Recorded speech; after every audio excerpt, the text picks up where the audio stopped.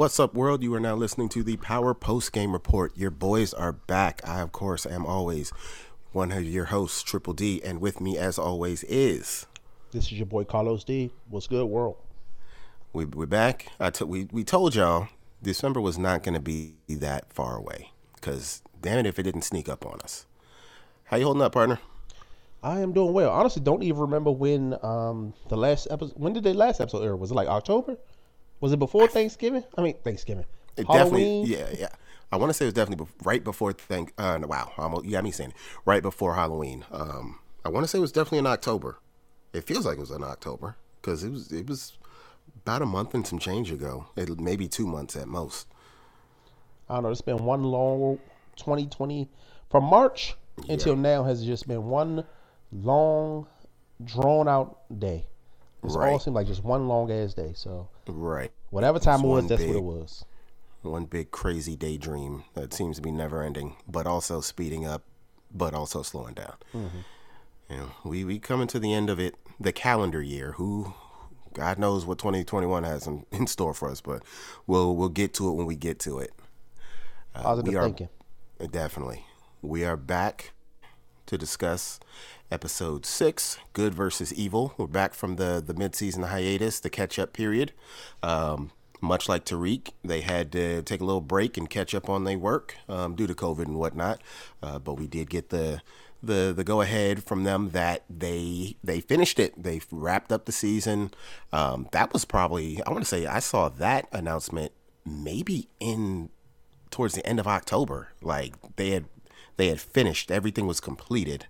So I was really looking forward to see if they were going to make any changes so far, and we can get into it when we get there. But one of the main things I noticed, not much professors in this first episode back. Oh, yeah, not mad at it at all. Oh, blessing. I love it. They had one professor scene in the appropriate place where she was teaching a class. We didn't see the guy Jabari. Glad didn't see him, and then we saw her where she belonged.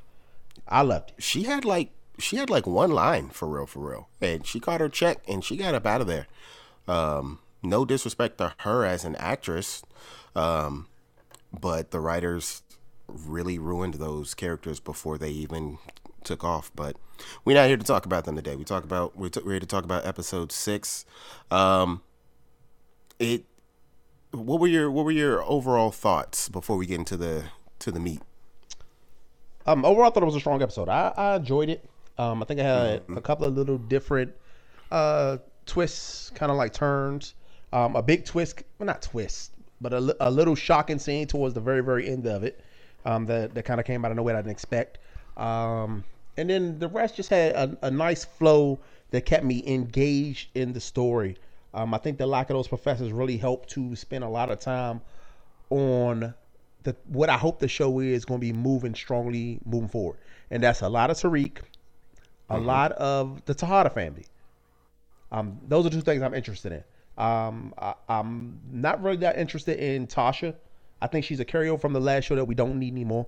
And I think I've expressed that before. Once her trial is over, whether she goes to jail for life or they get her off, I still think that should be in Natasha. I think Notori should find a new role.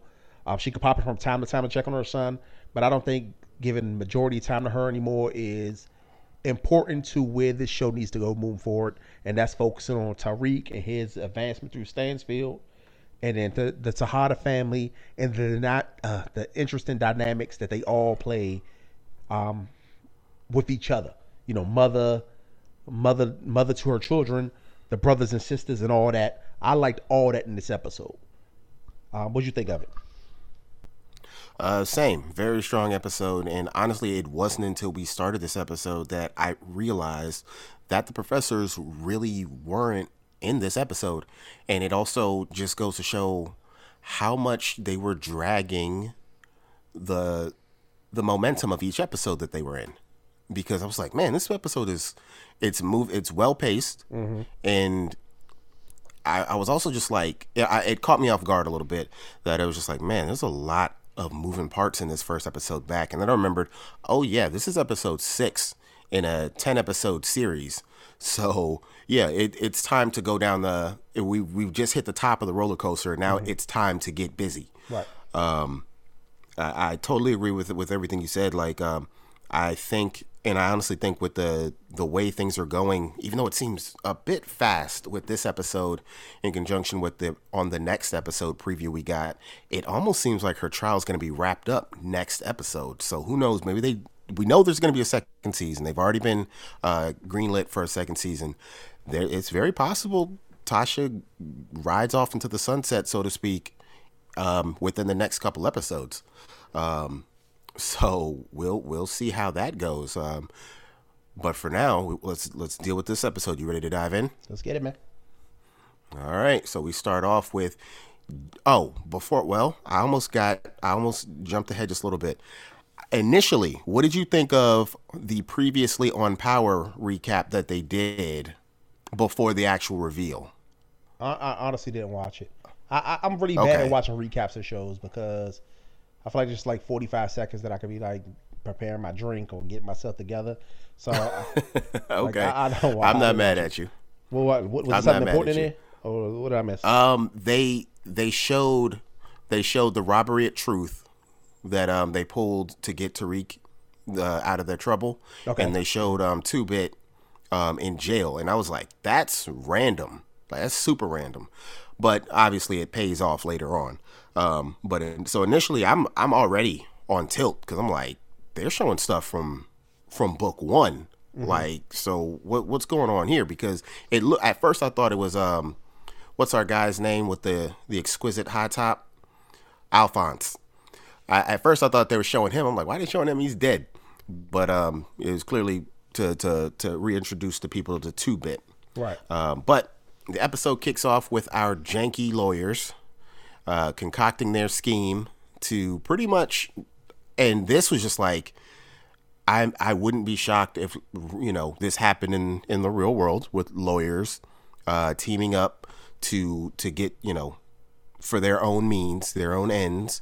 And they're going to pretty much work together to handpick the perfect jury. So we get a little quick back and forth between Saxon and McLean. What did you think about just that scheme in general? Yeah, to me, it just kind of led me to what you were saying is like, does this really happen in real life where people thinking that people have their best interests at heart and then they just doing whatever they want to really in their best interest, and it's all behind scenes and we just don't know about it? Like, we put our trust in our lives in these people's hands, and then they so much willingness, dealing, and scheming. You never know who to trust in this world. So that's what it really brought to me. Is like, damn, you'll take somebody's money and then so quickly turn around and try to F them over, which is what Davis is doing. We know Sax ain't nothing but a piece of shit, and Sax ain't supposed to be on Tariq's side. But Davis is being paid by Tariq. They make it seem like it's daily on the show, and he would take somebody's money just to do him dirty. That's foul. Yeah. Janky lawyers. So the scene gives way to proud moment. Tariq was early to class. The first dude and everything. For the first time. Just no running there. Around. Right. Got him a good night's rest. Right. Had his books out, was already writing stuff and whatnot. And because they were petty, all the black kids had to make note of it. They had to make note. But we get another reintroduction to Bruce Andrea, who I'm wondering if she's just going to be one of those kind of throwaway characters that just pops up from time to time, or if they're going to let her kind of, I don't know how they would do it, but I'm sure they could figure out something. If she just sort of finds her way into the madness that is Tariq's life right now. I don't know. I feel like you got like a lot of ladies already involved, but I can see her. I mean, not necessarily like a love interest or anything like that. Just the part, there a bit more. No, I'm saying I think she would. If it's anything, I think that she also gonna be using the service, like almost everybody else in that school is, and maybe they can find a way to like kind of tie her back into like the drug part of it. Maybe she comes to meet him. Hey, I got some stuff. But I can see them doing more with her because I think they find a way to kind of give her a scene or two every episode, if nothing else. But Where they can go with it right now, I don't think it's this time. Maybe in season 2 they can do it. It's not time to add no more characters that you're gonna give like significant screen time to, because I feel like they got a lot of new characters this year, and they've been doing a good job of like sharing the wealth of airtime. But at some point, you got to stop adding new people and just kind of focus on the people you already got. This is true. So the lesson for today is good versus evil. And without even really going deep into the particular subject matter they were talking about, this was a very great way to reset the tension of the show. Because a lot of times, when shows go on mid-season hiatus and everything like that, and they take their breaks, not necessarily saying that you forgot about it, but obviously the tension goes away. And I think this debate that they were having in the class, there's so much nuance in so many different directions, and not a bad job from Tariq's actor, Michael Rainey Jr., as far as acting and just him reacting to what's being said and clearly reflecting on what's going on, the story that we're watching. Mm-hmm. So I thought that was a really great way to rebuild the tension. What did you think? Yeah, I also think it kind of touched him, and he was kind of torn internally as to where he falls in this conversation. I'm pretty sure he knows, as a human being in the eyes of the law or whatever, he is not doing, I wouldn't call it evil, but doing bad. Mm-hmm. They tell us selling drugs is bad. He's a killer, all this type of stuff. But I think he really is in a place where he's morally conflicted as to what he's done has been justifiably good, in the sense that he feels like he has done everything in the good of other people. He feel like he is selling drugs to save his mom. He feels like he's killed his dad to save his family, even though we, as the viewers, I don't think that's the facts. We know that's not true. But I think him, especially as an 18-year-old kid, is really morally torn as to whether he is good or bad, and which way he's going to ultimately choose to go as he moves forward in his life. I think he did a good job. He didn't say anything, of really showcasing that internal conflict on his face as an actor. So I enjoyed the scene, even though you don't get a lot of Tariq actually having any dialogue. What do you think about it? Same. Like, you pretty much took the words out of my mouth. And I like the fact that he never really gets to answer, which comes back up later. But I also like that particular theme isn't dropped. It's actually it's scooped right back up in the next scene with our janky lawyers going through and handpicking their jury. And they kind of linger with that one guy, I believe he's a doctor, mm-hmm. and he pretty much gives his take on the ideas of good versus evil, right versus wrong, and do the ends justify the means. So I thought that was a real good carryover. On top of that, I also like the fact that the judge picked up on this going entirely too smoothly. Mm-hmm. And I'm curious as if she's going to call BS on them at some point herself, or how this is going to play out, because she definitely noticed that, like, none of them were being their usual jerk selves to each other. They were actually super civil, like uncharacteristically civil, to the point where she picked up on that and was like, okay, if you guys are satisfied, we can move on. But you could tell she knows something's up. Yeah. What did you think about the court scene? I mean, I agree, because, like, even as a lawyer, she would know, before she was a judge, she was a lawyer, and she would know that these are not the people you would want on a jury in a case like this. People sympathetic, like the AUSA should never have a person that's sympathetic to a possible drug dealer on a jury for a trial about a woman that's possibly a kingpin, or queen pin, if you want to call it that. So she was even like, "You sure that's right?" When right. Sachs was like, "I want this guy, the doctor guy." So she definitely picked up on it. I like that she ultimately stayed out of it, because it's not really her concern. As a right. judge, that's their job, and if they choose to get along for now, then she should just encourage it and accept what they're doing. But I like how they didn't just let it fly by, where the judge wasn't like at least raising her eye like, this don't make sense to her. But if they getting along, so be it. Let's keep this thing moving as quickly as possible. So I like the attention to detail they gave. Yeah, we also get a quick little scene that Paula has also picked up on this. Um, and, she's a bit more bigger picture than Davis, who's more about just get the W. So, she's picked up on it like, yo, this is suspect. Right. And she also picked up on him dismissing like the big victory for a victory. So she's like, "Yo, this is super suspect," but he waves her off. And I think the same thing happened with Mock and the DNC and Yep, AUSA. He was like, this going to lead to a Scary submission Mr. trial. Hot. Right. They were Yeah. like, this seem fishy. But both Davis and Sachs were able to assure them that this was in the best interest of what both parties want ultimately. And for Davis, he just want the W, and to him, a mistrial, getting his client off in any kind of way is a W. And then Sachs has made it known, even though I think his evidence for Tariq is super weak, because at most right now he got is a video of a guy, drunk, clearly drunk, talking to his dead father's grave. Not really even saying I murdered you. He just was talking about I did what I had to do. So Right. I don't know what that irritated me a little bit in the fact that Sachs is so quick to say I want Tariq when he has very little evidence to actually convict Tariq. But we'll see how it goes. Maybe they'll pull some type of rabbit out their hat. And you also have to remember that, like, grand scheme, Sachs doesn't want Tariq.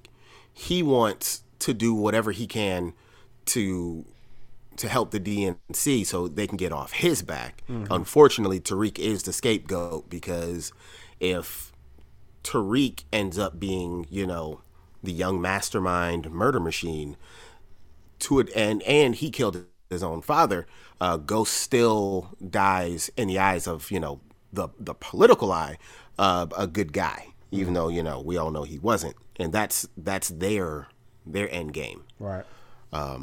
This, of course, gives way to the return of Francis Johnson, 2-Bit, and his permanent scowl behind bars. What did you think of this scene and the shady dealings and McLean turning off his code switch button? Right. He just kept saying, "Nigga, do this, nigga, do." I was like, "What is wrong with this man?" Like, 2-Bit is always like an underrated character. I miss Spanky. Of course, we can't get them together no more. Right. But I always liked those two in their interactions. And 2-Bit was always, an underrated character. And I was wondering if they were going to find a way to get him back into it. And then, we'll talk about it towards the end of the episode what his ultimate fate is. Yeah. But I think that's going to lead to a future, Things. not in this one, but maybe some of the other yeah. spinoffs. But I enjoyed it. Like I said, I like anything with him. I like how he still was like, man, F y'all. I don't need nothing from y'all. I don't trust y'all. Because cops and attorneys haven't done anything good for anybody in this series. I take that back. No. Proctor for the most part was a pretty stand-up guy. And I think he caught a raw deal in the end. Definitely. For being a janky lawyer, because he was a janky lawyer too.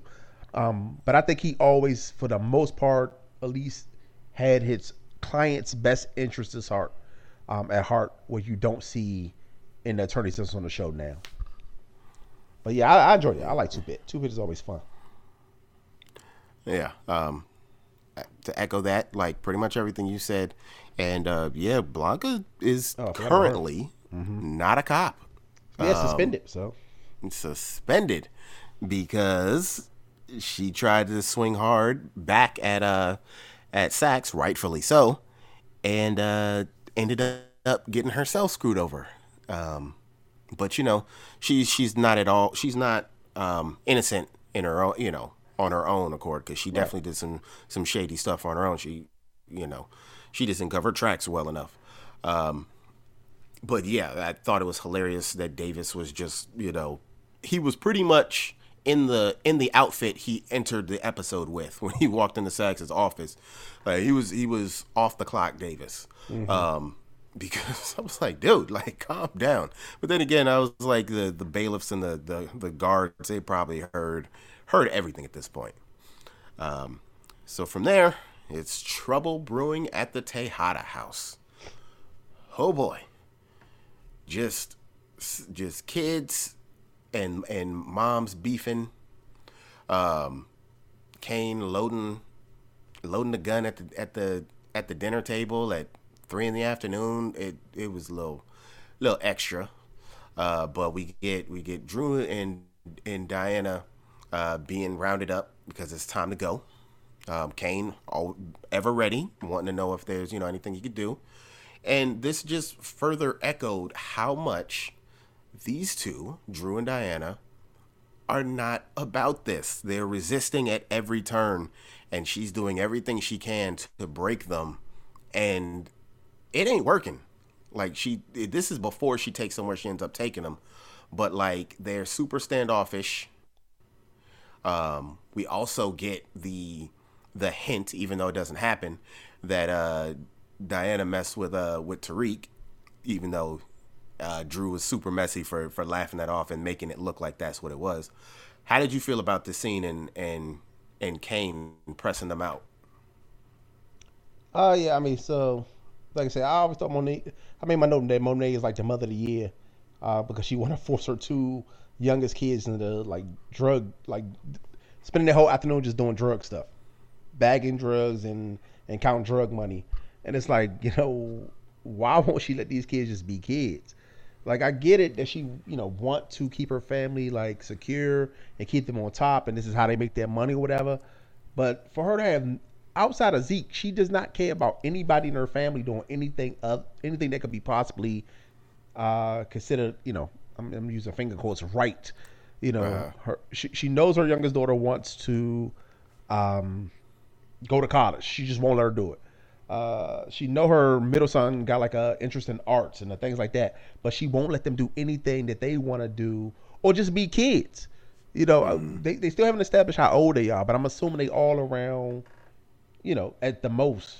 I'm thinking Diana probably the youngest, and I think she's Tariq age. She about 18. Drew can't be Right. more than about 20. But she has no intention of just letting them kind of learn and grow and be kids and just do the dumb stuff kids can do. She wants them to be so serious about this family business, that it's just taken away from their ability to do just knucklehead stuff. And then they, of course, ultimately all end up doing the knucklehead stuff because they have no independence to kind of just have a life and just be young and have fun. So I like that.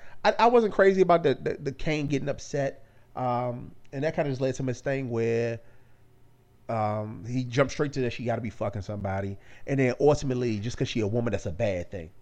Like, let's say she was, why can't she explore a relationship with somebody her own age? It's not like she was with some 45-year-old man or something like that. So every time I see I that on any didn't. type of TV show, it irritates me when they don't let women just explore relationships, whether it be sexual or whatever it is, without it being some big deal or some issue that an older brother or some man got to protect them from something. That just makes me mad. But go ahead. You was about to say something, my man. I get what you're saying, but I didn't get that feeling from his outburst. I think it was, you know, the older sibling looking out in general, but like I think another part of it is he knows that Tariq has a lot more going on than he lets on. Like I think he's trying to protect her. What I got from it was like, look, one, we're in business with this kid for one, and two, like we don't know this kid well enough. You know what I'm saying? Like he could bring us down. Like we don't know much about this kid. So it's like I don't think he would have, like, I think if it was anybody else, for real, because even the way Drew acted when they were talking about just, the possibility of her having sex with him, it's like, I think they was like, you do your thing, but I just think he doesn't want her messing with Tariq, explicitly, specifically, which in this particular, set of circumstances, I get it because, that's business. And since Tariq has showed up, Drew and Diana, granted, they just want to be regular kids, which I totally root for that. And on their end, since Tariq showed up, they've both been acting out of line to what's the norm in their family. So it's like I think because even before things hit the fan at the end, he's still in line with Monet. Like he even says like she's right to be mad. Like she's right. Y'all been wilding out since he showed up. So that's kind of where I got from that. But we might as well piggyback that into where they end up initially. They end up in the trap. Diana's gotta count the money. Drew's got to bag up product. She tells him, this is what you're gonna do. You're gonna start ground level, and I'll be back. But then does the weirdest thing, not even from a parent, but just from a TV standpoint. She demands they give her their phone, but then she leaves both phones like within arm's length for, I guess that's supposed to tempt them. Granted, it pays off, but it still seemed like a weird choice. It's like, give me your phones. I'm going to place them on this counter 5 feet from you. If she'd have taken the phones and like locked them up or hid them, and then he went and, found his phone, it would have weighed more for me. But what did you think about her, again, her bid for Mother of the Year?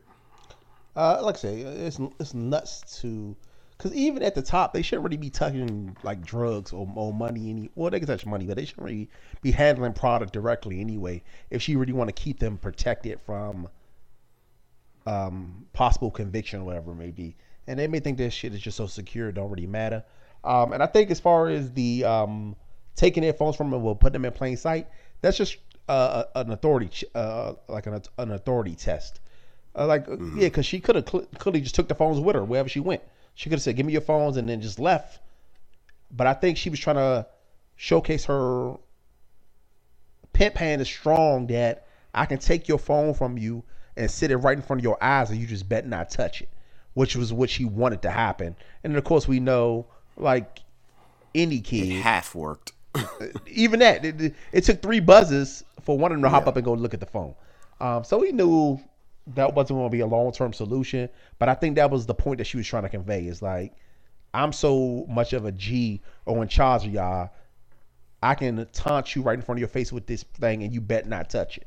And, of course we know that they not as afraid as their mom, as she would like them to be. She thinks, yeah. Not anymore, at least. Yeah, definitely not anymore. And that's also a part of maybe them growing up. When we're little, any of us, we have a certain level, and I'm not gonna say we lose respect for our parents, but a kind of a combination of fear, especially in like a black community. And I shouldn't say all I shouldn't say the majority, but the black community I know. I'm not gonna say all. I don't know what everybody's life was, but in the one I grew up in, there's a certain level of fear that you have for your parents, because I'm not gonna say they abuse you, but they put you in check in a certain type of way. And I think as we grow older, we as human beings ultimately always keep checking the boundaries as to how far we can go without crossing lines. And I think that at a certain level, we get to a point where there is no more boundaries. We become adults, and then we don't live by the rules of our parents anymore. And I think Monet is being slow to understand that all her kids are adults. They may be young adults, but they all are adults. And it's going to be harder for her to keep them in line through just like intimidation or keeping things from them. So I think that's going to be a big part as we move forward throughout the rest of the series and maybe in the future series, as to how much control she can have over her children as they seek their independence and they also just become more and more adult. It's a good synopsis. We shall see. Mm-hmm. In the process of those two scenes happening, we get a quick scene where quick little messy scene where Tariq stops by Lauren's room.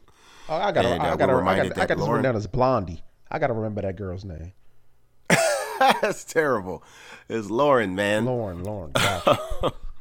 But we were reminded that Lauren still has a whole boyfriend, and is borderline courting Tariq at this point, equally almost as much as he's courting her, knowing she has a whole boyfriend. Mm-hmm. Malcolm? He pops up at the dorm. Mm-hmm.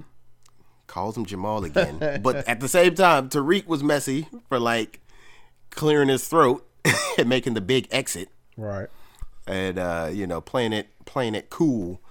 I'm like, all right, we're gonna see how this goes. At some point, Tariq's got to throw the hands with somebody. Somebody. He just can't get past a door knock either. Cause he was about to get a kiss again, and then of course we got that knock on the door.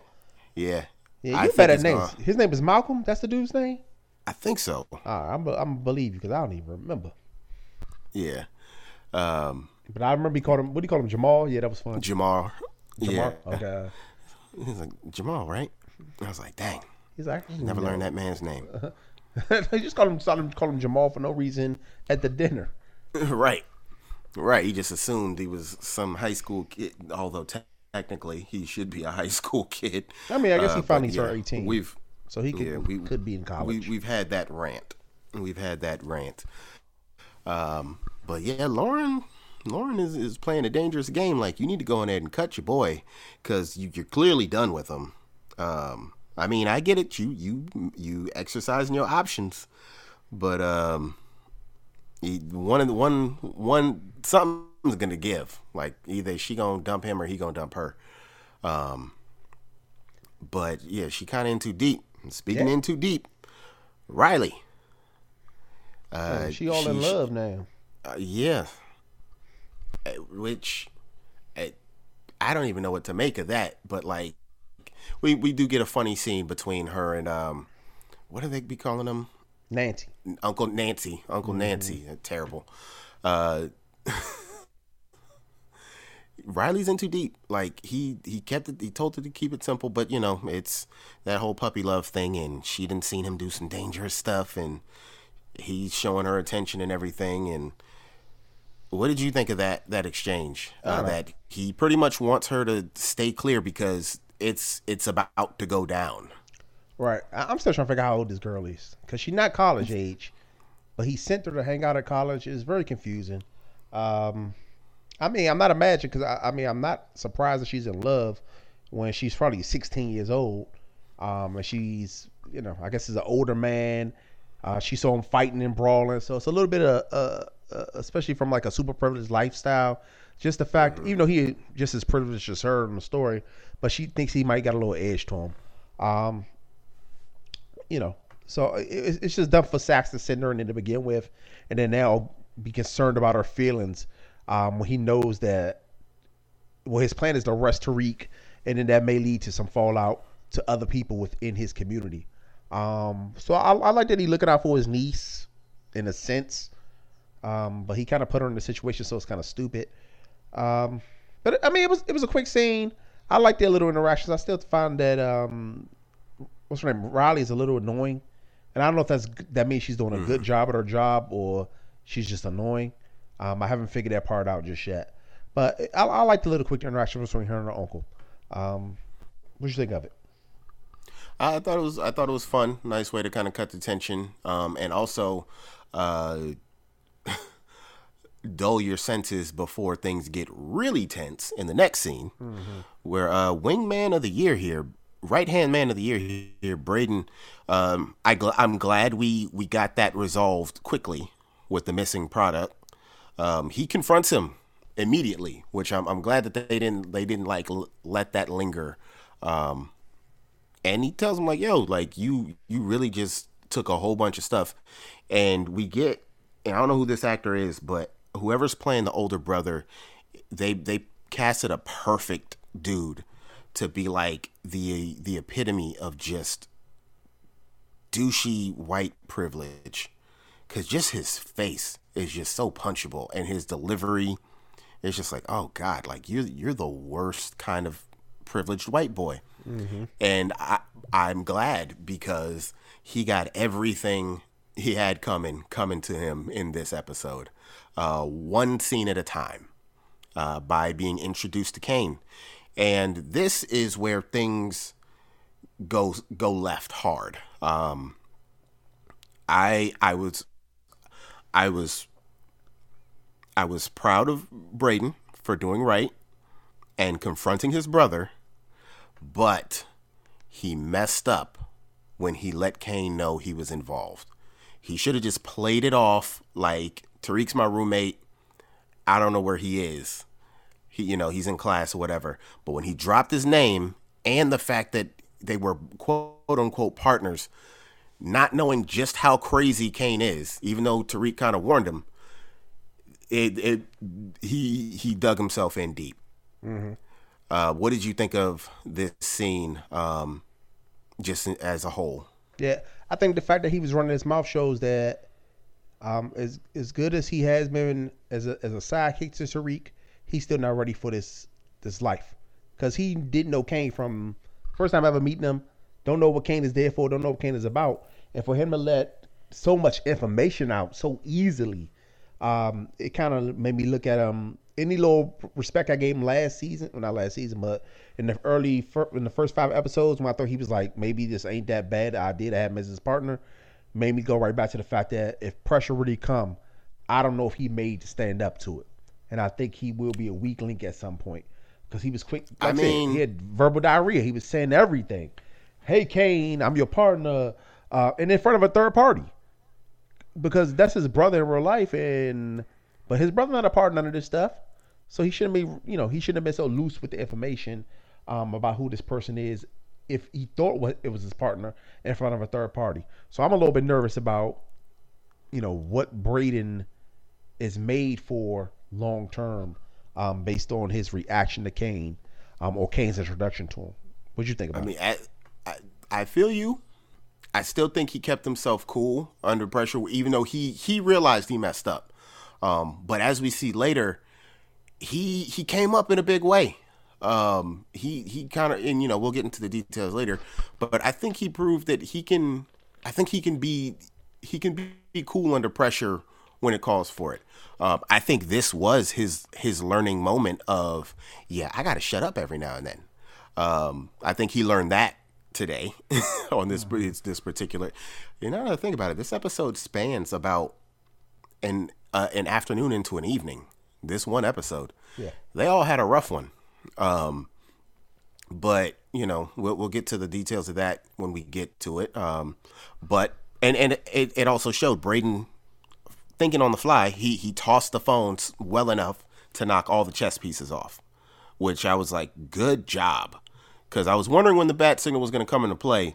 I didn't expect it to come in this early, but I'm also glad that he was smart enough to do it. But yeah, that gives way to an overarching part of the scene, which is pretty much Tariq finding the bat signal turned on. Of course, he comes across Riley first. We'll get to their we'll cover their back and forth as a whole later, but we we see where their nice little ride takes them. This man Kane really put these dudes on the stroll. Put these dudes on 2 corners, 2 white boys on the corner. And even as funny as this was, we also see Braden just braving up and just being like, look, this is what our situation is at this moment. We don't have many options. He's either do what he says or die. Do what he says. Like, just do what you got to do. He even kept his cool talking to Kane, which it's just like, I get what you're saying, that he definitely dropped the ball when he ran his mouth. I didn't lose that much respect for him. Him blabbing that was more so his character. Like, that made more sense to me. While I would have been proud if he'd kept his mouth shut, that wouldn't have been too realistic to me. He'd have played it too cool. But yeah, what did you think of Kane's plan to just drop these dudes in the middle of nowhere with product and tell them to go push? I think the player, it was okay playing in the sense that I think he thought Mo was going to be like what happened to the second kid, not the first kid, meaning Trace. But when they actually showed it play out over the scene, I think they just made it a little bit too easy for Braden, in my opinion. Like, he literally had no struggle at all doing this. And I mean, I know we gotta suspend our disbelief when we watching a TV show, and they want us to kind of like this kid, but it was just too unrealistic to me that some random white kid just walks up and just starts smoking weed with people, and then say, "Hey, I got some product," and then three black guys just say, "Okay, we'll help you sell it," or we'll call a bunch of people. Don't know this kid from Adam. I'm sorry, it's just not gonna happen unless these just like the dumbest people on earth. They're not just gonna welcome some random stranger in, start getting high with them, let them sell a bunch of weed on their corner when they don't know him from anywhere. So that part, it kind of threw me off a little bit because I'm like, this is just not realistic. Um, but in the alternative, the Trace thing, I really believe that. And I'm not saying that every time some white dudes in the hood they get beat up by a bunch of black people, because that's not the facts. But in a similar situation, I think it is way more likely that the Trace thing happens than the Braden so easily moves a bunch of weight in the middle of the hood with no problem at all. Because he ultimately had no issue selling product, meeting friends, and just leaving after making a bag full of money. They just let him say, "Okay, hey buddy," all right. He was like, "I got to roll," and they was like, "All right, bye buddy." Like, it made no sense. Yeah. To me, it was just not real. They didn't try to rob him. They didn't talk bad about him. They didn't even say other than say, "Hey cop." I think they called him a cop at the very very beginning. And he was like, he brought up some weed and they was like, "Oh, we got a cop." So it was just a little bit unrealistic to me. I would have preferred if he'd at least had some, not saying he should have got the exact same treatment as Trace, but if he'd had some strife before he just so smoothly moved the drugs, maybe it'd be a little bit more realistic. Yeah. I'm going to be honest, like, up until he leaves with Kane, the whole time I'm waiting for the double cross. Right. Like I'm waiting for it. I was like, all right, like they're luring him in. It's like, okay, cool, let him push the money. It's three of you, so if once he's ready to cash out, yeah, you guys easily take it. That was my thought process. So I was a little shocked to see that he just dipped out, and I'm pretty sure Kane probably expected him to get robbed too. Right? They ain't asked for like no per cut, no nothing. Yeah. But granted, we never know. Sometimes Powered has a tendency to do these things where they just leave us to fill in the blanks. It's possible, and this is me thinking too hard for them. It's possible he struck a deal with them that we just don't know. But yeah, the whole Trace thing. I'm surprised he didn't straight up run. He probably thought he was being watched. Right. I expected him to bail out the minute he got out of the car. But it is possible that he was just like, look, he didn't want to, as much of a dick as he is, he didn't want to abandon his brother like that. But I was tripping. He's like, this is Die Hard. It's just like Die Hard. I was like, oh man, this is bad. This is going to be real bad. And they beat him up like he was John McClane towards the end of that scene. So we get a quick little scene between Everett and Drew, and the one thing I do really appreciate about this is I appreciate the conflict that Everett is going through is real. It's like, and I also like the fact that he stated, like, look, I'm fine with who I am. The harsh reality is the world is not ready for that at this moment in professional basketball. And that's his dream. And it sucks that he has to mute a part of who he is in order to obtain his dream, because currently his dream wouldn't allow him to have both. So it's like I'm glad that he expressed that. I'm also glad that even though it's not his burden to bear, I'm glad that Drew he said that we got to find a way to work this out, because he understands. He definitely understood. Like once he saw it, he understood that, like, he saw it. He saw it. Like, yeah, you are clearly cool with yourself. It's just that, yeah, the NBA isn't gonna let that happen. And I'm glad he didn't fully hold it against him. Like he had every right to be mad at him, especially for playing him out like that. But like he understood his reasoning, because it's a shitty world we live in, and he's just like everybody else. He's just trying to make his dreams come true. Right. What did you think about that quick scene? Yeah, I mean, I think you pretty much hit the nail on the head. It's like that. We all want to live in a world where we are open, and then also our partners are open, but we also got to realize, and I think what Drew needs to realize, that everybody experiences are not exactly the same. So it may be easy for him to be open and his family to embrace him and love him, but that's not everybody's experience. And the majority of people is they have a very negative experience. So at some point you got to decide whether it's more important that they live the way you want them to live or they're happy in the way that they choose to live, and whether you're willing to support that or not. And I think he kind of leaned more into he's even though he only known him for like I guess it's like the third or fourth time even hanging out. He wants to see where his future with Everett may be, even if Everett needs a little bit more time to kind of get on the same level as he is, as far as it being out and open into the world. So it looks like that's where it's going to go, but we'll never know. We'll see how it plays out. I think they are going to get deep into that basketball stuff, especially with Zeke. I feel like they got to have more to Zeke's character. And Oh yeah.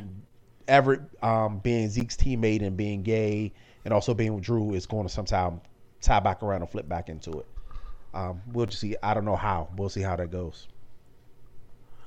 Yeah. So that scene gives way to Monet coming back to check on her little worker bees. Seeing that Drew is gone, obviously, Diana immediately throws the boy under the bus. That was just one of those things. I saw that and I was like, she didn't even put up a fight. Mm-hmm. She didn't even try to cover for him. I was like, is that what siblings are like? Is that what it's like having siblings? Yes. That, like, you have no alibi? I was going to say, you want to speak to that? Because I got a brother I'm an and only sister. child. Yeah, I got both. And you would do anything you can to be not the bad guy to the whoever the disciplinary is. So if it's your mom, your dad, whatever it is, whatever you can do to get yourself out of the crosshairs, if it means throwing your brother and sister under the bus, you would do it. You still love them. Goodness. You still want to be their friend the next day, but in the short term, we'll do whatever we can. It's a cold, cold world out here. Yeah, for sure. Goodness. But we also get Drew making the connection. There's a knock at the door. There's Tutor with a study aid, mm-hmm. and he sees that it's pills, and not just any pills, our pills. And he's connected the dots on how Tariq is running things.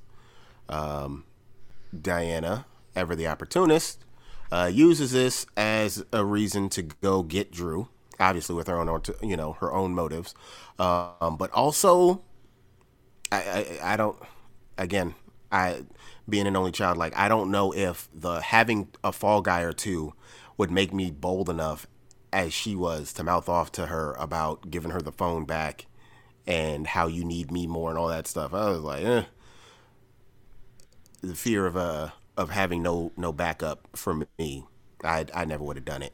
Yeah. What did you think about the Drew piecing it together and that exchange before she heads off to campus? I mean, you figured at some point somebody was going to figure it out, how he's moving it, especially since these kids are so heavily involved in on the campus, even though neither one of them go there. So I'm glad Drew figured it out, and I'm sure we'll talk about it when Drew and Diane has the discussion about whether to tell Monet or not. I thought that was going to go a different way. As far as the thing, I don't know. It's real weird on the show when it comes to how they stand up to their mom. Because they all clearly still have some type of fear of her, but they also have just been more bold when it comes to like actually standing up to Monet. So I'm shocked to see how far that's going to go, and we see it goes pretty far. We'll talk about it towards the end of this episode, but I want to see how it's going to go when it comes to Diana, because I think she is the one that is the most still under Monet's thumb. So I want to see how far she ultimately bucks up against her mom as this plays out more and more. Sorry. It's gonna be interesting to see because I rewatched the scene, and yeah, she goes hard with the sass. And Monet even says, just like we talked about earlier, y'all act like my word isn't law anymore, and like you said, like they're getting older. And they're starting to realize, what's the weight of the consequence of my actions? Like, is it worth it? Can I take this quick L for a victory in my own favor? So, like you said, we'll see how that goes. She of course comes by, picks him up, uh, and they discuss what's really happening with the tutoring service. And Drew, he tells her like, don't tell mom. Like I think we shouldn't tell her because if she don't like it, it could be a problem. And if she does like it, it's something quick and easy she ain't got to worry about. To which Diana is kind of on sibling mode, where it's just like, nah, I'd rather get out of trouble now by giving her something I think she wants. So what's the deal? So what did you think of that quick exchange before she goes to make her stop? Yeah, I was leaning more towards Drew's side than Diana's. I was shocked that she was so quick to want to tell her mom, and like, because I didn't really see the motive or what she got out of telling her. She wasn't sent up there at that time and do anything but bring Drew back. So just adding, I think that's something that she could have held on to and saved for a bigger deal down the line. But I don't think she has the mindset to think long term that one day she may need like a real get out of jail free card with her mom, for lack of other words, and then that could have been a tool that you use down the line. You don't always throw your spades out, your high spades out quick. Sometimes you got to play some smaller stuff. And I think she may have threw something that she had some vital piece of information to her mom a little too soon. What you think about it? Pretty much the same. And I'll exp- well, I'll touch on that thought once we get to her last scene of the episode. At a certain point, but she then goes to Tariq's room, and I'll let you go into it first. What did you think about? And we're gonna have a whole separate conversation about the chess match. But what did you think about her conversation with Tariq and that interaction and him trying to keep her out of the room and everything? I thought he was just being mad weird for no reason. Like he Thank made you. it seem like Okay. he had a chick in there. All he had, he Yeah. could have been like, my roommate is Girl, gone, and my this roommate's here, girl she won't is get the waiting fuck for her. out. And I'm Like, sick. I want her to come in here so she can maybe ask this lady to leave. I But didn't understand that. That made no sense to me whatsoever. That's basically what I was waiting to say. Like, he was weird for no reason. Like, just say. In fact, I think she saw her at the party, and they were literally just playing chess. That's easy to prove. But maybe he just thought like she gonna see another girl in here and trip. Which I guess is possible. But at the same time, I could also see Riley vouching for him, like, no, I'm just sitting here waiting for my boyfriend. But at the same time, Diana might be her mom's and be like, nah, you trying to play me or whatever.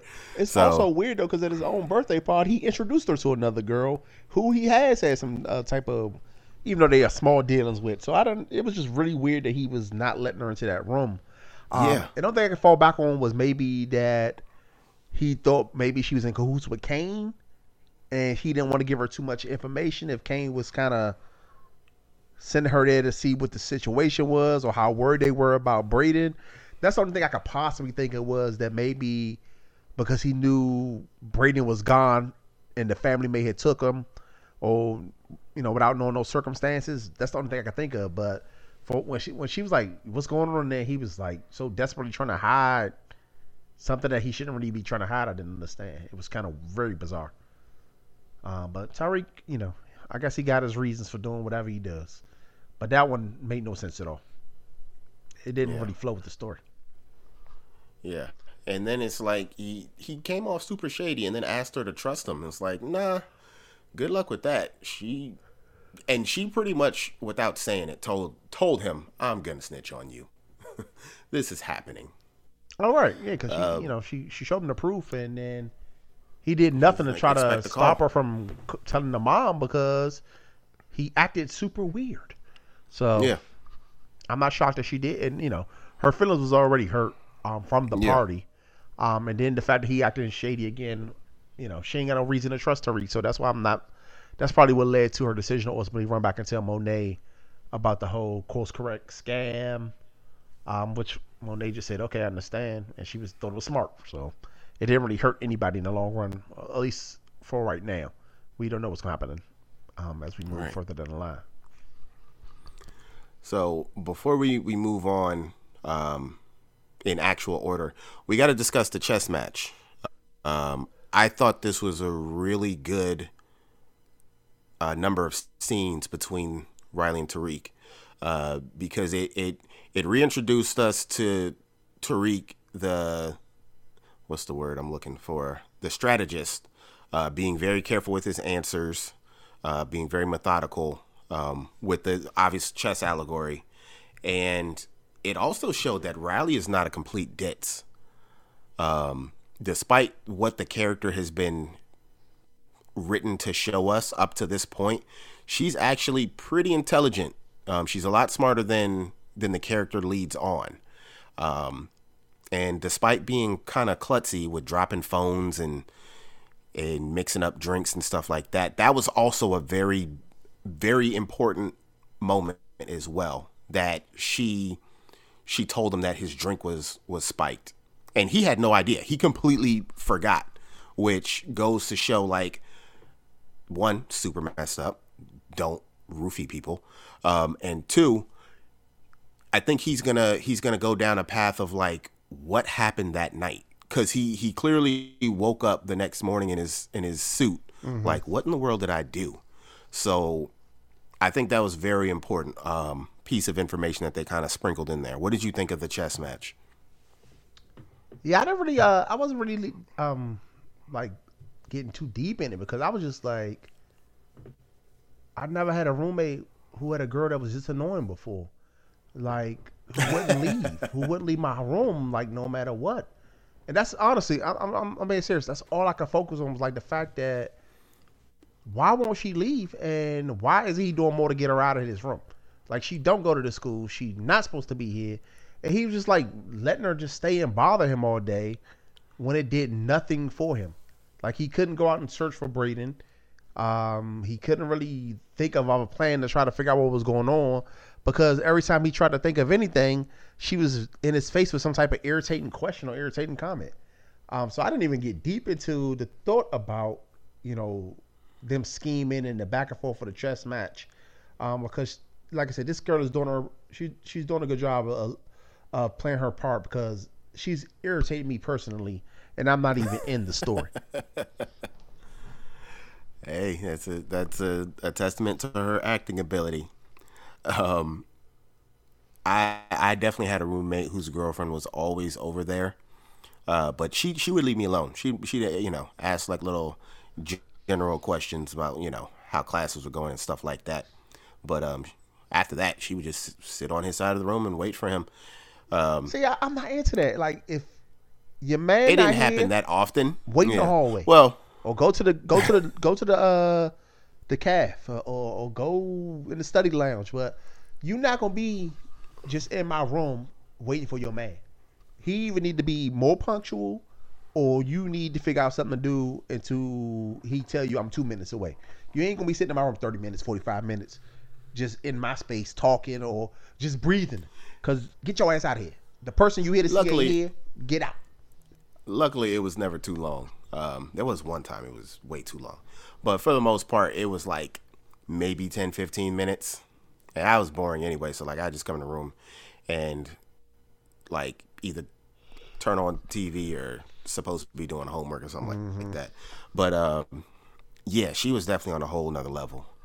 All right, so cool. The scene at the dorm gives way to our new Three Musketeers ride home. That's actually cut short. We get Kane giving props to both of them, even though Trace got left with some souvenirs. Kane actually expected worse, because it would not have shocked me if Kane actually sent them out there to die. Right. But he actually seemed a tad bit impressed, and I'm curious as to how that would have. What would his drop-off speech had been had he made it back to campus? Like, would he have been like, you know what? Just keep your mouth shut. I'll never do this. Y'all have nothing to worry about. Right. He might have given Braden a little more props. But flashing lights. Ramirez. And we find out between this and the scenes after it, Ramirez is pretty much Lorenzo Tejada's floor manager while he's in jail. He obviously has a thing for Monet, but he's also, more than anything, he's a dude that's just kind of trying to mind the shop while the boss is out of town. Like he's actually about the business. Like Right. he's to a degree he's overstepping a little bit, but like everything he's said so far about Kane has been spot on. The dude is getting wilder and wilder with each passing day. What did you think about the ride home and Kane's talk with Ramirez? On him, don't take that bass out of his voice. Yeah, like I said, I agree with you saying. I think Kane was really giving him some, props, for lack of better words, when it came to Braden and Trace. I think he had kind of if he can respect people like that, a little bit of respect for them, especially Braden more than anything. But even Trace was taking an ass whooping pretty well. Yeah. He wasn't crying too much from getting his ass whooped. And I think he probably would have got him back, probably stuck the gun in their face one more time and like, look, y'all don't know me. Y'all don't see me again. Don't say my name again. I'll never have to come back. And just let them run about their business. But I do like how Ramirez is looking out for his best interest. Because like he told, Kane and Monet think he worked for them. But like he told Kane, I don't work for y'all. You work for your father. Your mom works for your father. And I work for your father. And my best interest is always going to be in the interest of what your father's organization, which, protects all of us. So, I like how he kind of diffused the situation, took the white boys away to kind of keep Kane away from any long-term trouble. Because, like I said, if a regular cop would have pulled him over, black kid, one beat-up white boy in the back seat, another just, young, white-looking white kid, we never know how that might have turned out. And I think it's good that Ramirez is talking tough to Kane, because I think nobody has done that in a while. Especially since his father has been in jail for the last 10 years or however long. I think he said he got 25 and he's been in for 10. Yeah. I think Monet ended up saying that. So I think he hasn't had a person on the streets kind of being like a male figure, authority figure over him for a while. And he's kind of become uncheckable. So I like how Ramirez kind of brought him back to earth with their little interaction. Definitely. So meanwhile, back at the Tejada house, 2 hours have passed. Drew is back. Diana is coming in late, and we get a quick little, a nice moment between the two of them, where Monet's pretty much like, y'all are good kids. You and Drew are good kids. Mm-hmm. You've always been good kids since babies, and this, on top of a few other things, this really be making me think that maybe Kane isn't Lorenzo's.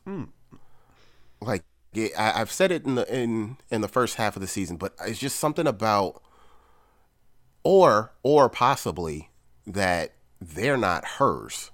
Drew and Diana aren't hers, and this just could be acting choice, because the way she talked about them when they're babies at the playground and everything, it almost sounded like she didn't. I don't know. I just got the feeling that like she watched them as kids, but like, they weren't really hers for real. But Diana, as we predicted, snitches and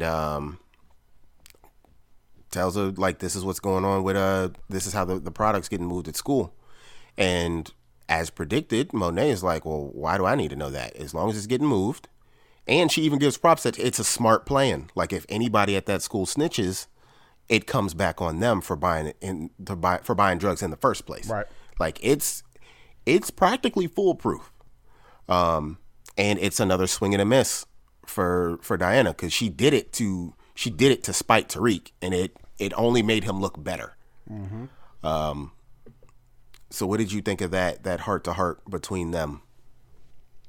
Yeah, I didn't really think about your that's an interesting theory you have about maybe those not being her kids, or maybe she just took in some other kids that what's the pop's name again? Lorenzo had. Maybe he, I wouldn't put it past them to have, creeper relationships, so maybe that's what happened. But We'll see. Um, but I also like how she talks about they're good kids, but then she wants them to do things that are bad. Right. Like you admit that you had two good, nice mannered, well behaved children, but you want to turn them into a life that's not made for people of that demeanor or that kind of well being, not well being, but you know what I mean. Like people, the life that she wanted to live is not for good, nice people. So it's weird that she was praising them for such a thing when she's trying to turn them into the opposite of that. Super weird. Mm-hmm.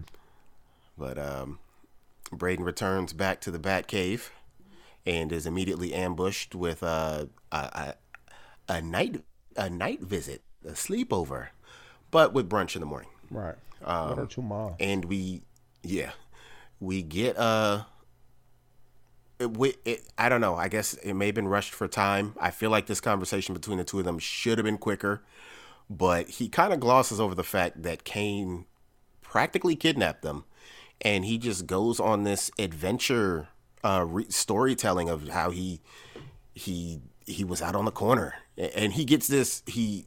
I was like, okay, he's got that Tommy look in his eye that he can take over the world. I'm a scrappy young white boy, and nothing can stop me. And it was interesting, but like I felt like they should have at least discussed a little bit more of what happened, like the fact that you almost got killed. You and your brother almost got killed, and y'all were out in the hood pushing pills and everything. Yeah, and I think they What will. did you think I of think that? they just didn't have the time. I think, like I said, it was a press for time. The girl was already worried about all day. She already told him that he better hurry up and come on.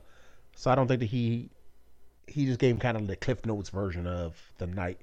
But you definitely saw that he definitely got a high, like a high off of, Yeah. living that street life or being out there running packs and stuff. So I want to see what that's going to ultimately lead to. Does Braden get too high and think he can fly? He pull a Icarus where he think, oh, I was great out there tonight, and he stopped being overly Overly confident. overly confident or overly adventurous when it comes to how they're moving their product. Where he's like, I don't want to hide behind no app anymore. I like touching it. I like moving it with my own hands, and then that kind of put them in jeopardy down the line. So I want to see how that's going to play out. That's a very interesting theory. Who knows? At least he has gotten in good with Kane. So who knows? We thought that Braden was going to be Tariq's Tommy. He might mess around and be Kane's Tommy. But we shall see. So this goes to another scene of Tariq just not being that afraid of the Tejada family, Monet specifically, because he really talked to her like they were. I mean, to a degree, they are equal business partners, but he talked to her like they were the same age.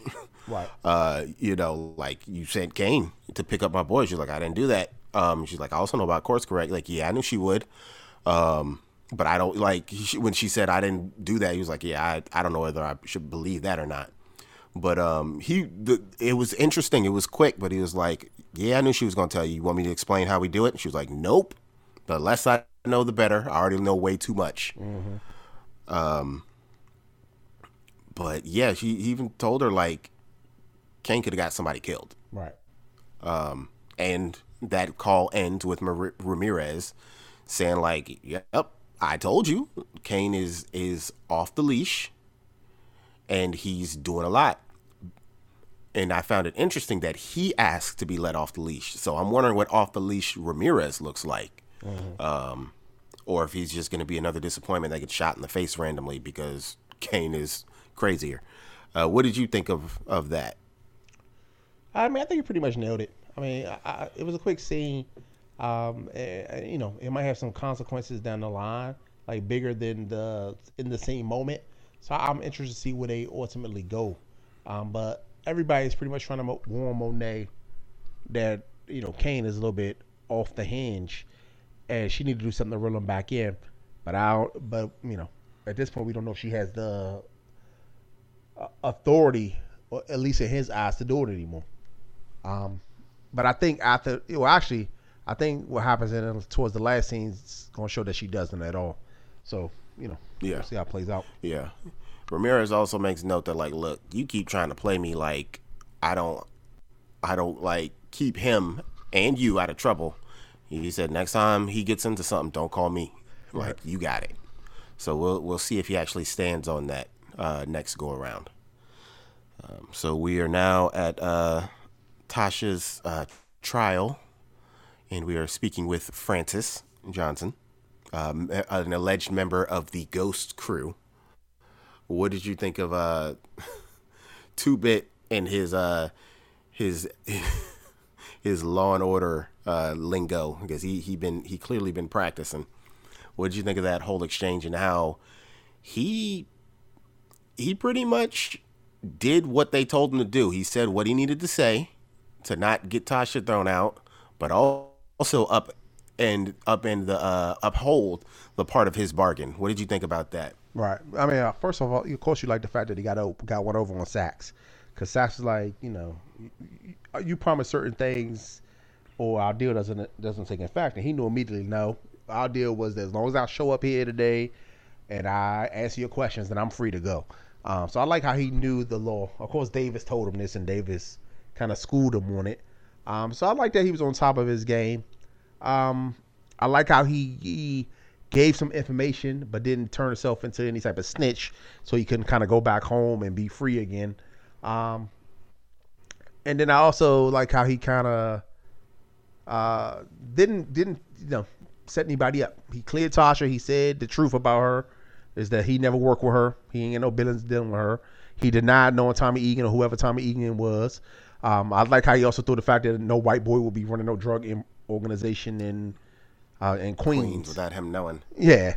And then the fact that he just said I got set up. I was just going for a job interview. I'm just like a regular hardworking guy just looking for employment, and I got busted at the warehouse because they set me up.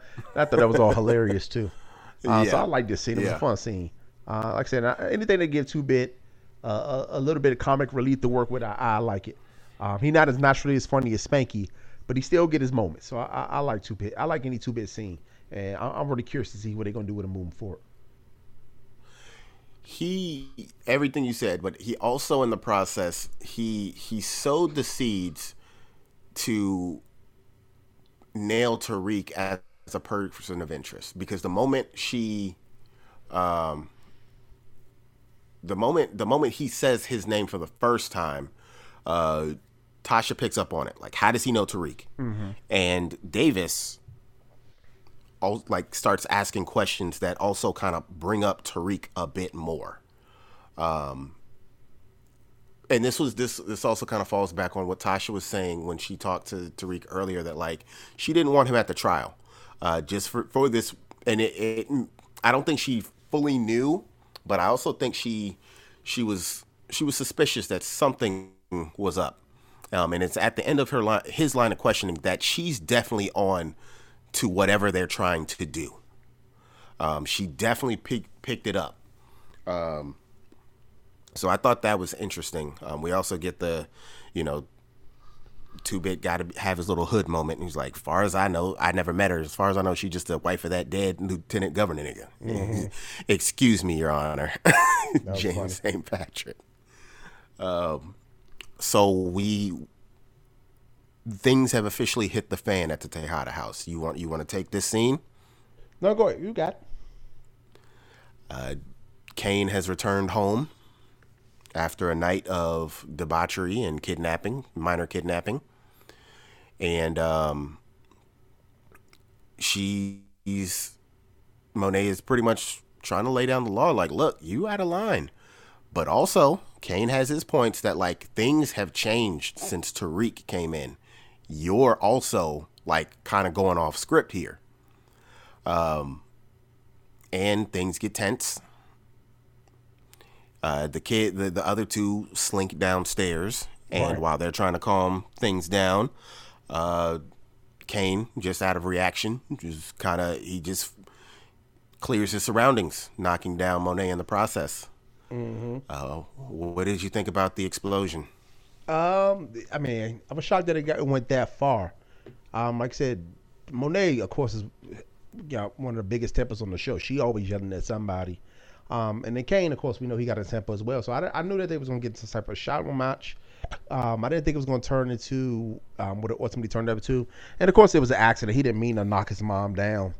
But the fact that he did, and he didn't seem that apologetic about it, was a big factor to me. He seemed like he was just still so caught up in the heat of it all that his mom getting knocked down was just like, okay, a byproduct that. Oh no, he does reach up to help her up. Like he reaches to help her up immediately.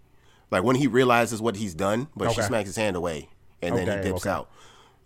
Because I thought that, I did pick up. I thought that was a good touch that he showed remorse. Like he's not the type that's going to show it a lot in his face, but he does immediately offer to pick her up. And, she does the hand smack. But go on. My bad. I no, that's all good. Because maybe I'm misremembering that. Because I thought he just stormed out of the house. Maybe that's what I'm forgetting the part where he tried to help her up and he was mad because she didn't accept his hand. Yeah. That's why he stormed out. It all happens pretty fast. Yeah. So I was just shocked at it. I didn't think they was gonna bring that up so soon. I did think at some point, and I think it still may happen, that it's gonna be more than just an accidental knockdown. I can see one of them pulling a gun on the other, and I think it may ultimately be Monet, because Candace just acting so wild that she either have to shoot him, and I don't think she's gonna kill him, but I think she might like wound him or something later down the line. So we all, it's gonna be interesting to see where it goes, or if this family can go back to just being this lovey-dovey family, especially what happens in the scene that's coming up next. If you want to get into that. So that scene goes way to, well, in his rant, he's talking about how, even though she says, like, as long as you live in my house, you're gonna do what I say, and he lets off with this is Dad's house. Everything we have is because of him, and if he won't out, if he was out, none of this would be happening.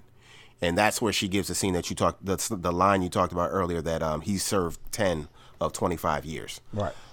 Which is most of their adolescence, for real. So that scene, like I said, gives away to him going to the jail to plead his case that, like, things are wild out there. And we also not only we remind of just how scary this dude Lorenzo is, but just how true he is to hierarchy and order. And terrifying because he initially didn't seem that angry with Kane, initially. But also, like, look, like, it'll be your turn eventually. So just watch her learn how she does what she does, which we don't see a lot of. I hope we get more of that. Like, we see her bickering with her kids most of this. Like, I kind of want to see her in that kingpin role, that queenpin role, where she's running things. But we see Kane just listening to his father, like,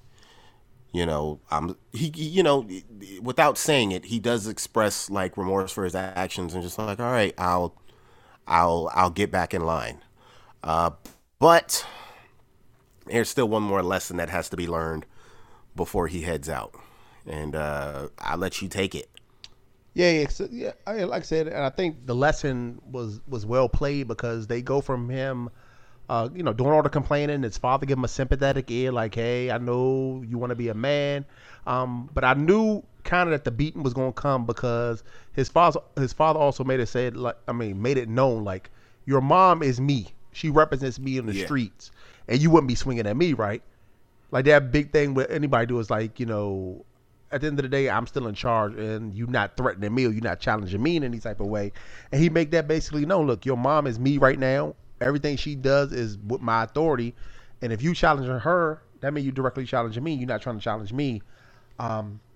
So when they patched it all up and he left, and then I saw they was paying as far as from a camera standpoint, they was focusing on all those guards entering that room with him. I was like, oh, he about to get a beat down. Yeah, in jail. Yeah, and I didn't know if it was going to be his father was going to come and throw the first punch or get a hit in, but I guess he didn't have to. He and it also shows the power that man has, even though he is in the middle of a 25-year sentence. how much control he has over the jail, where he can get civilians or visitors beat up by guards, and then come in and then mock the person to his face.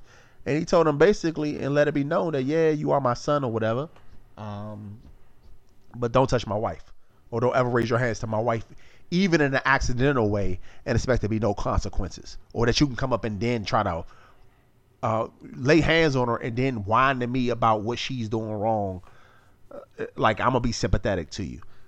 So I think that just showed the ruthlessness of Lorenzo, not to question his power or his authority in any way, even if he is in jail in a place that you think that he wouldn't have the authority to touch you or make his words known or his position felt. So I like that twist, and I like how they shot it. I like how they made it seem like that he was sympathetic to his kid, and then ultimately, his pimp hand was strong at the end, or his power was strong. He was wearing Air Force Ones. I was like, dang, the man is comfortable in there. Yeah. Like, I would do nothing to piss that man off. The man is comfortable. But yeah, everything you said, it's terrifying how connected this dude is and has gotten in the 10 years he's been behind bars. Like, and I'm interested in where does Kane go from here, because I think there's going to be sort of a, him trying to take down his own father, but how do you do it? And this man he's protected in jail. Right. But from there we get Tasha letting Tariq know that, like, yo, something is up. She definitely pieced together, like, there's fuckery afoot, and you need to be careful out there, because the testimony definitely made me look good, but your name came up a lot. So what did you think about that going into the final scene? I honestly don't even remember another scene after that. I swear. Are you serious? Something's wrong with me. I swear it went straight from Kane getting beat up to the final scene. My mind is like really trash, I guess. I got a little bit of fog or something. I don't remember those other scenes with Tasha and Tariq. Yeah, she calls him from the phone with everlasting battery. Yeah. And Tariq still thinks Davis is squeaky clean. He's like, just keep doing what he's saying. If it made you look good, we good. And he said, we know if I have to take the fall, it's on me. But not even in my notes. My notes go straight from. It literally says, Pops got Kane ass beat, and then it talks about the last scene. It doesn't have it. Yeah, I don't know. I must have spaced that. I don't know what's going on with me. But yeah, I take your word for it. I honestly just don't remember it. I gotta start paying attention more. Okay, my bad. Go ahead. Oh, good. What did you have as the last scene of the episode? Yeah, 2-bit. 2 getting out. Okay. Yeah. So let's end on that. Like, where does 2-bit go from here? Still wearing Ghost Watch, which I don't. How does that happen? How does he? It's proven that it's his watch. How does he leave the jail with it? Because he got it before he went to jail, and they don't know how he got the watch. Like, Ghost didn't report it stolen. You can't just say a person stole something. He could have said Ghost gave it to him as a gift. He could have said he found it in the street. All it was property that he had when he went into jail. Like, they don't have any evidence that he stole the watch. I don't even know how. At the trial, they mentioned that it was Ghost's watch. I don't even understand how they even know that, Mark. Was it like engraved or something? Because I honestly don't know how they know it's Ghost's watch. But unless they got some evidence that he stole the watch or somebody claimed the watch, I guess they had to give it back to him, because it was his watch when he wore it in prison, I guess. And they give you back your property once you get out. But yeah, so as far as where it goes, I think this could open up like multiple possible avenues for 2-bit moving forward. I think he could stay on this. I don't know if he'll have a lot of role as far as at least the rest of the season, because they probably already got that played out. But I can see him staying on this version of Ghost and either joining, starting his rival gang, joining the Tejadas. Him and Kay might hook up down the line as kind of business partners. So he could be like an enemy or maybe even opposition. I also could see him going to Tommy spinoff, hooking back up with Tommy out in California, wherever that series is supposed to be set. Reorganize, getting that organization back up and running. So I think there's a couple of different avenues for 2-Bit. I like that they haven't given up on him as a character, and I think there's a couple of different chances they can do something with the guy. So I'm looking forward to see what they do with him moving forward. Because like I said, he been a stand up guy. I hope it's a good choice, a little comic relief. I wish his partner could still be with him, but of course he dead. So I'm curious to see what they end up doing with 2-Bit. But I think they got a couple of different things that they can work with him and see where he's gonna move. What you think? What you think gonna happen with him? I see him going. I see them going the Tommy route. They find a way to get him out to California, like he's not on some sort of parole or something like that, and them just ignoring it. It's going to be interesting. I feel like he has to show his face at least once more in this particular series, because I don't know if there's really any space for him on this particular show. I don't think there's really anything for him to really get into except for maybe a connect point just for something kind of low key, but like him being a major player on this show, I don't see it. But time will tell. And that is where the episode ends. By any chance, did you see on the next episode of Power? I did not see. Or did you skip over that? Okay, we'll leave it at that. It just went off. I remember. I think I don't be sitting through the credits. Like once it go off, I just be turning it off. It's all so good. Fast. Yeah. Was anything good in it? It didn't give much. It doesn't give a lot. The main thing I took from it is that I think Tasha's trial comes to an end on the next episode. Yeah, that's the vibe it gives me. So I think we're gonna make some headway with that. But as far as everything else that's kind of quickly shot in there, it's up in the air. It could be anything. But yeah, another great episode in the books. Yeah, pretty strong. I like it. Yeah, very very good return from a break. Very well paced. The action was good. There was a little bit of comedy in there, and the tension. There was tension in a lot of places, and I hope they either figured out a way to use the professors, or just go ahead and phase them out for next season. We do see Carrie in the next episode. I have no idea what she'll be doing, but it may just be another thing where she sets up another subject and then exits stage left. Well, yeah. Any final thoughts before we get up out of here? Nah, man. Like I said, I just repeat. Good episode.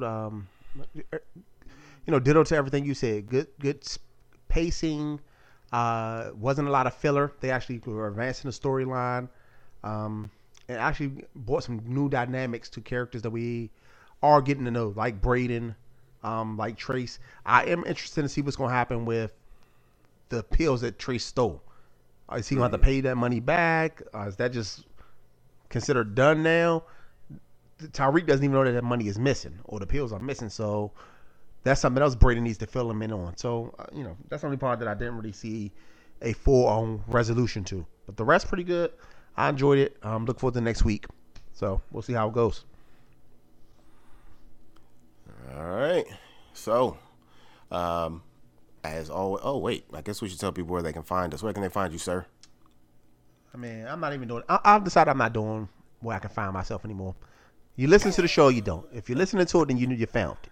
If you want me telling you how to find it, you ain't gonna be able to find it because you ain't here yet. But I think people know. But you tell people how to find you. You can find me at Off the Clock Pod, OFFTHA Clock Pod on Twitter, Instagram, and Facebook. And yeah, we're glad to be back. Hit us up. Let us know what you think. Comment, share, subscribe, and all that good stuff. So me, Triple D, and of course, always my boy, Carlos D. We'll see y'all next time. All right. Give me a pause.